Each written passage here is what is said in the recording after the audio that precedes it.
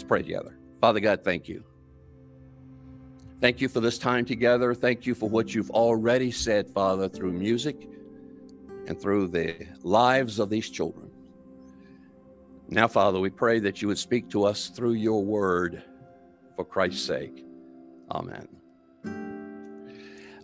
What I did with the children was kind of a summary of what we've been doing for the past 2 months. And I titled today's message, Church God's Way, because that's really what we've been talking about over these past couple of months.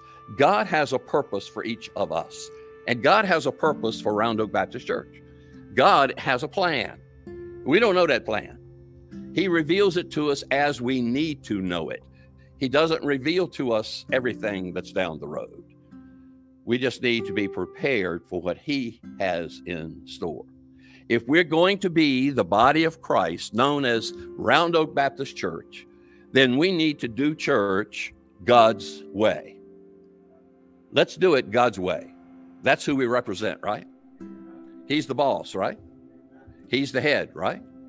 And he's the one we love and serve, right? Ephesians chapter 4, verses 11 through 13. Ephesians chapter 4, verses 11 through 13.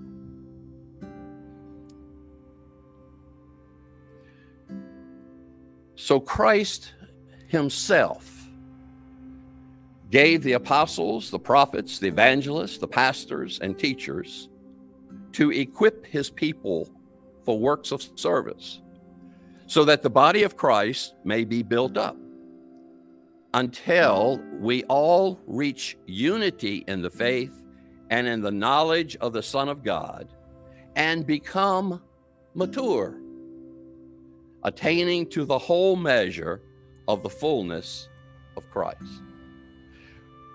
Christ himself gave gifts to people.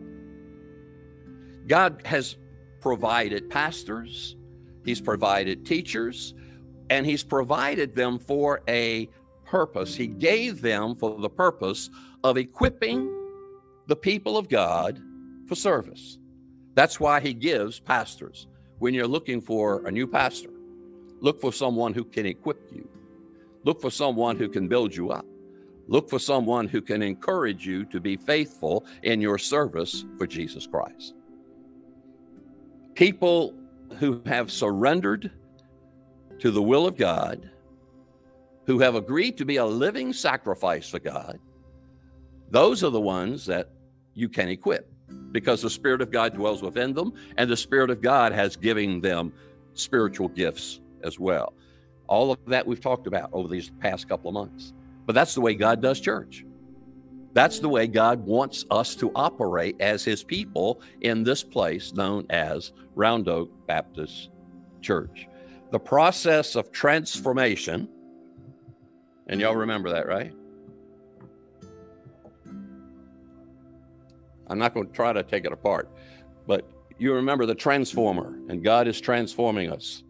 That process, the process by which God is transforming us, is for a purpose. He's transforming us to be servants for him. And that is the process of growing up spiritually. It's the process of dying to self and coming alive to God, so that God can flow through us and we can be vessels of his love, his joy, and his peace, and his grace and his mercy. And we want to be used by him because we love him in response to what he has done for us.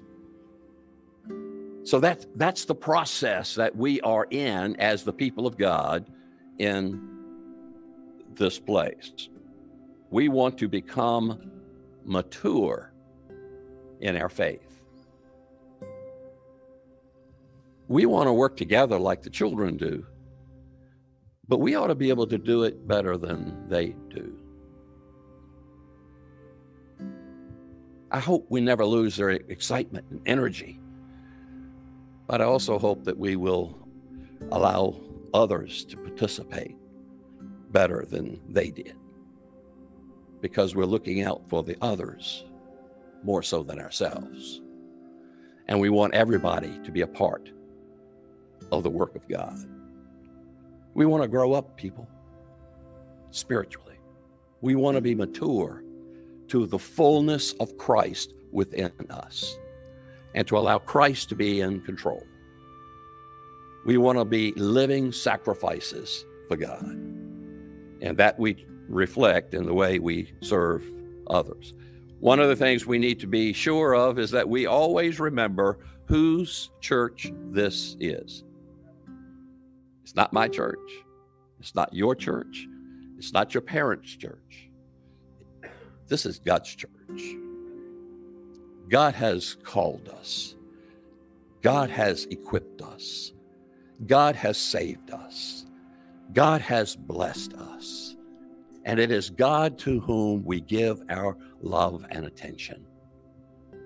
So we gather in this place to worship this living God because we want to serve him. We want him to be pleased. We want to please the God who has called us together in this place. God has redeemed the church, empowered the church, he equips the church, and one day God is going to resurrect the church to be with him. It's his. That's why we do this, because of what God has done. Jesus said he would build his church on the lives of those who profess him as the Messiah.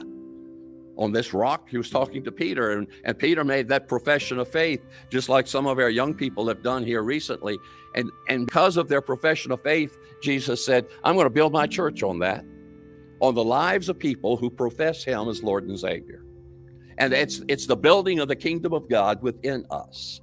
And we take that first step when we receive Christ. But friends, that's the first step. And some of us have taken that first step, but have we grown up in our faith? Are we learning to trust God more and more every day? Yeah, we need the excitement and the energy of the children, but we need to be mature in our faith. We need to move beyond the elementary teachings of the gospel and move on to the meat of the word, that we might be more faithful into what God is saying and to what God is doing. Our desire is to be Jesus to the world out there. When the world looks at you, they see what? What is the gospel according to your life?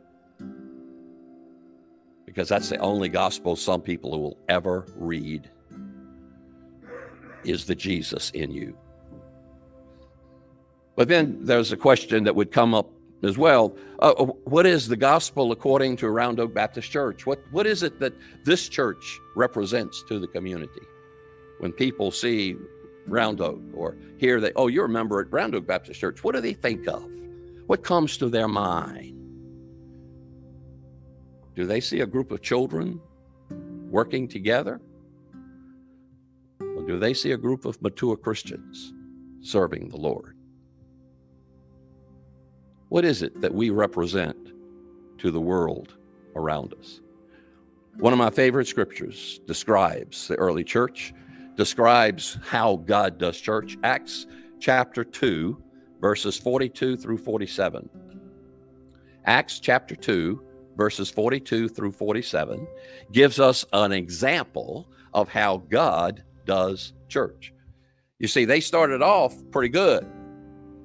In the book of Acts, you know, they got together, and I'm going to read that for you in a minute, but the rest of the New Testament deals with problems that arose in the church and all the issues that came as these Christians gathered together for worship. All these issues arose and problems arose. So Paul was constantly writing letters to different churches addressing problems within the church. You know why?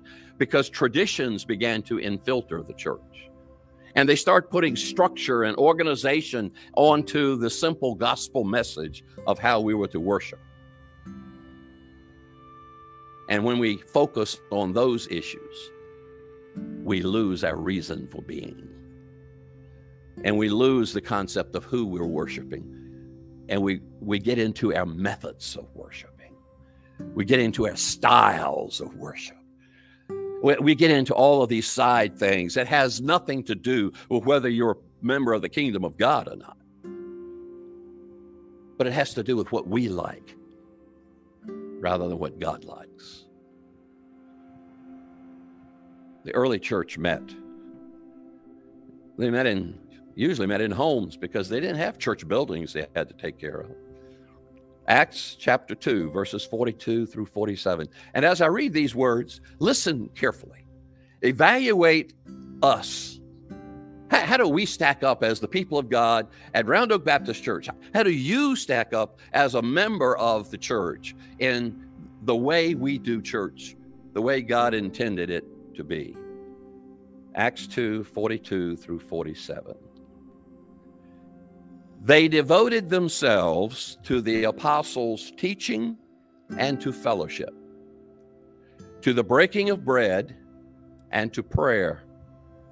Everyone was filled with awe at the many wonders and signs performed by the apostles.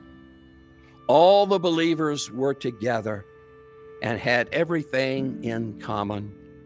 They sold property and possessions to give to anyone who had need. Every day, they continued to meet together in the remote courts, in the temple courts. They broke bread in their homes and ate together with glad and sincere hearts, praising God and enjoying the favor of all the people. And the Lord added to their number daily those who were being saved. People, that's the way God does church. How do we rate? How do we measure up to the standards that God sets? You see, when the early church met together, it was a celebration. The apostles taught them what they had seen and heard from Jesus, and these people had fellowship together where they ate and prayed, and God performed many wonders and signs among them. They did missions by sharing what they had with each other so that there was not a need anywhere. Everybody who had a need, that need was met. Why? Because they didn't see their possessions as their possessions. They saw it as belonging to God, and they shared it with other people. When they met one another in public, they talked about Jesus and praised God for what God had done. They did church as a way of life. It wasn't just on Sundays. It was every day. And it was everywhere they went. People knew there was something different about that group of people. Those Jesus people, those people of the way, they came to be known. There was something different about the people of God. The key to the way they did church is in the adjectives of the scripture, more so in what they did. It's how they did it. They devoted themselves to teaching and fellowship. There was a desire to be together. There was a devotion. Why were they devoted? Because they liked? No, not because they liked each other. Because they loved God. And they wanted to be together to learn more about God and to grow in their faith and to be equipped to serve God. That's why they devoted themselves to the fellowship. That's why they devoted themselves to learning, not because they liked their little group of people. And that can be very dangerous when we become my church or my group. We can become exclusive. You have to be like us to worship in my group. This group is open to anybody who believed in the Lord Jesus Christ. And they were filled with awe. Are we filled with awe at what God is doing among us? Or are we burdened down with all of the stresses and pressures with these things? And there's a war going on as we speak, and You know, price of gas is going up. Everything is getting more expensive. Are we more worried about that than we are about the kingdom of God? Do we talk more about that and complain more about that than we do the blessings that God has given to us? Look at us, meeting together freely and openly. I've been waking up these last few mornings in the peace and quiet of living out in the swamp of Lower Caroline. Some of you know what that swamp area means, and it's so quiet.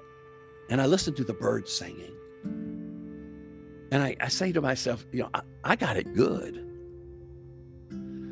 And my brothers and sisters in Ukraine right now are waking up to bombs, huddled together in subways for protection, not knowing where their children are, not knowing where their parents are.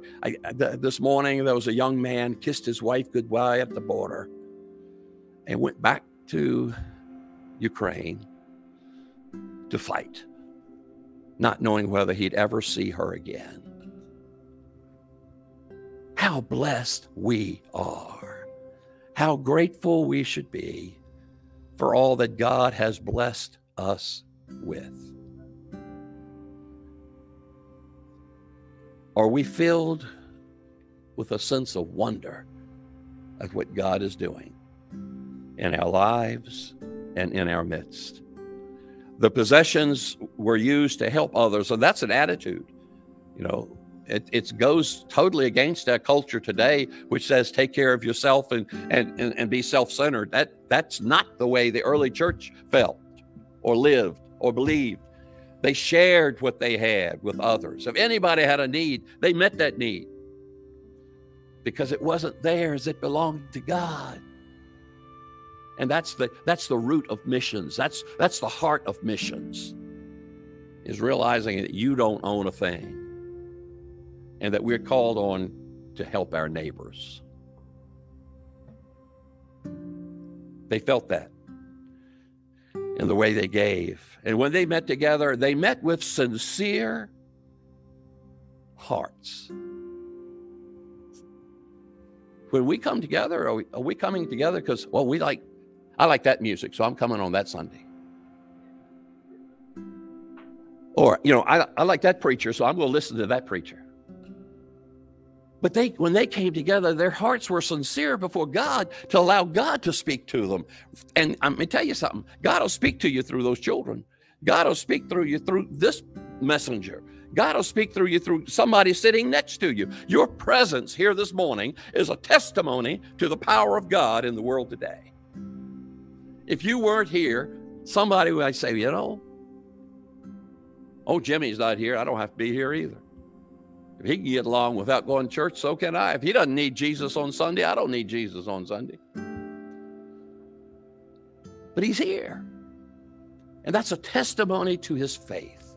So just your presence here is an encouragement to everybody else. Showing up is one way God speaks through you. Show up on Saturday when we clean up. That'll be a way God can speak through you too. And show up on Wednesday, where we look at being good stewards of God's blessings. How can we be good stewards with what God has provided?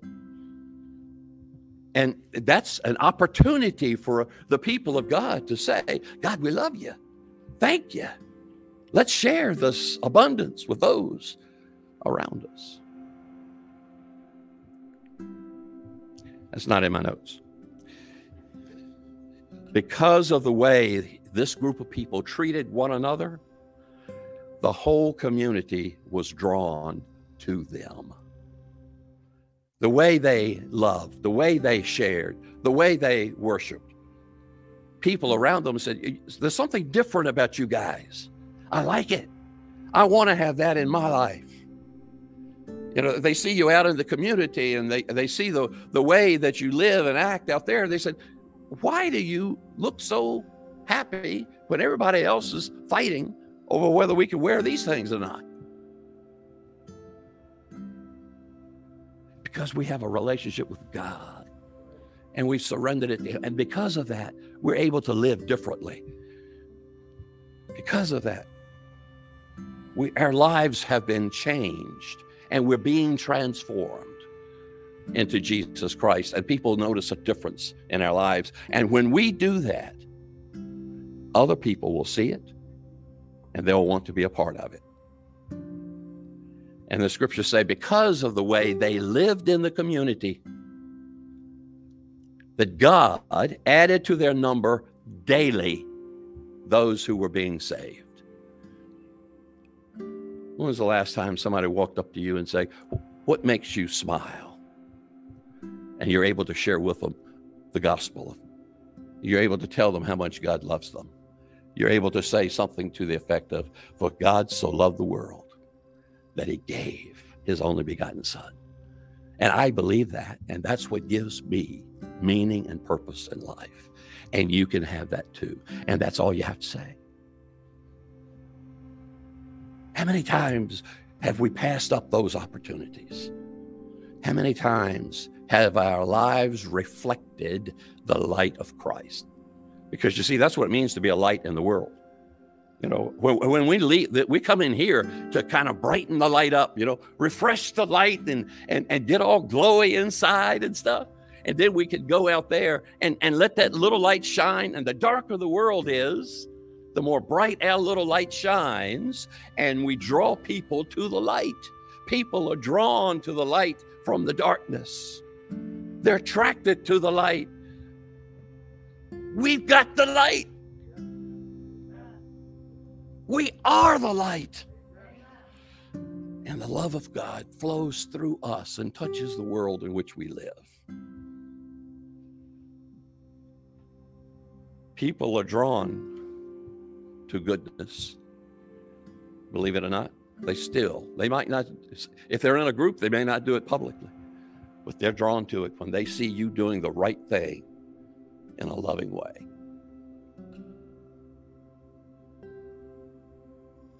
When we shine the light of Christ through our lives, others are attracted to it.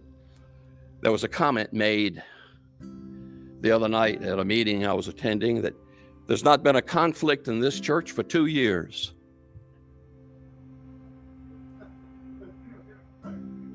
Now, I don't know what that meant before then, but for 2 years, there hadn't been a conflict here. Are we known for conflict? Are we known for being those people who fight together or fight with each other? Or are we known as a group of people who love the Lord and who work together for the sake of His kingdom? How do they see us as Round Oak Baptist Church? Are we doing it God's way? Or are we doing it our way? Preacher's way? Are we seeking to be the people of God? Or are we seeking to keep the building open and the lights on? And are we seeking to have an impact on the world in which we live? Or are we just biding our time and